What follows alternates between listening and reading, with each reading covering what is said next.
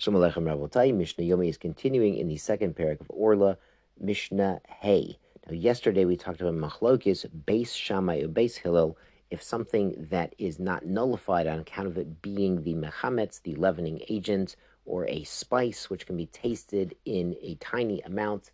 There was a Machlokes if that can cause tuma as well, even for less than a kibetza. Now, Beis Shammai was saying it can cause tuma to the whole food, even if it's less than a kibetza. Beis Hillel says no, it needs a kibetza. Now here in Hey, Dostai ish kfar Yatma. Dostai was a sage in the village of Yatma. Hayimitomide Beit Shammai. He was one of the students in Beit Shammai, the academy of Shammai. Va'amar, he said, Shemati mishamai hazokin. She'amar, he says, I heard from the man himself, the original Shammai hazokin, the elder Shammai. Le'olam eino metame achevo kebeitza. He said, even if it's a starter, a leavening agent, a spice, a cheese generator, it doesn't cause tuma unless it itself has a kibetza and it's tame. So this is the opinion of Beit Hillel. It's amazing, Rabbosai, this is the Limud Mishnayot for Simchat Torah. Baruch Hashem, we are so blessed today. We have books, we have shirim, we have podcasts, we have videos, we have so much Torah, we have so much Masorah. It's amazing and beautiful. And one thing that we really need to appreciate within the amazing richness of Limud Torah that we are celebrating today, though I'm recording it obviously before Yontiv, we have to realize that 2,000 years ago, even 1,000 years ago, books were very rare. And so much of the Masorah was just one man to his students, and the students clarifying with the Rebbe and clarifying with one another. What is the halacha? What is the Masorah? What do we do? So this is an amazing Mishnah, Rabbosai, that Dostai is forever. His name lives forever, enshrined in the Mishnayos, because he said, hey, my Rebbe didn't teach like Beis Shammai teaches. Shammai actually taught something else. So he was clarifying the Masorah, the tradition, and what the Mishnayot should be, and what Shammai's opinion was, based on not a book. He didn't have an R-score Rabbosai. He had what his Rebbe told him. And based on that, he was willing to take a stand and say, hey, this is what my Rebbe taught me. I understand you have a different opinion, but this is what I heard. And so much of the Torah we have today is based on men paying attention in shir and clarifying the limud and the teaching with the Rebbe and discussing it and working it out and putting in that mental effort to remember and learn and understand Torah and transmit it to the next generation. So Baruch Hashem, we have this Mishnah on Simchat Torah for the Limud Mishnah for Simchat Torah. Ashreinu matov chelkenu.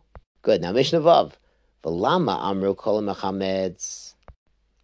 Now the Bartner here says what we really mean is bima amru. Where did we say? Not why did we say. So where do we say that anything that is mechametz, that makes leavening or metabel or spicing, hamadameo, or makes meduma, forbidden mixture of hulin and truma, lahachmir, or very machmir? When do we say this?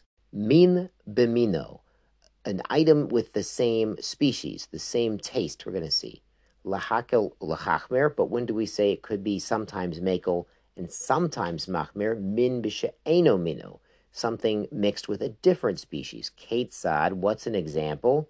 Se'or shel chitin, a sourdough, which is for leavening, made of wheat. Shenafal letoch isat chitin, that falls into a dough made of wheat. Now, we had a similar case back in challah. V'yesh bo kedei lechametz. So there's enough volume in the sourdough to cause a chimutz effect, to cause leavening to the whole dough here.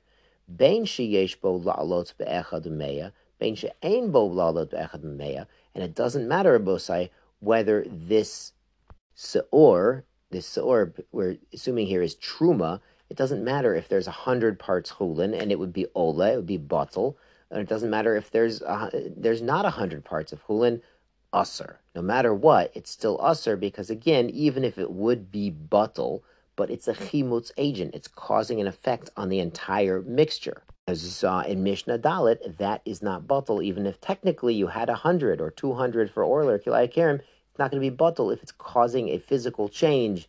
It's a mamid, it's a starter, it's a mechametz, it's spice that affects the entire mixture. The Mishnah concludes, Ein bo la'alot be'echad b'meya, but if it's less than 101, now we're dealing with a sort of truma here. The starter is a truma.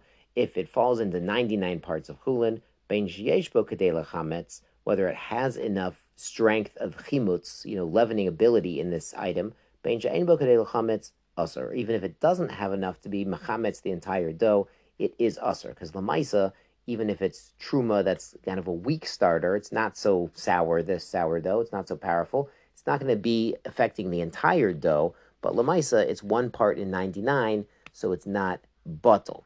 The stringency here we understand is even if it's one part added to 100 or 1 part added to 500, if it has enough power to be mechametz, to leaven the entire mixture, it makes the entire thing forbidden to non-kohanim.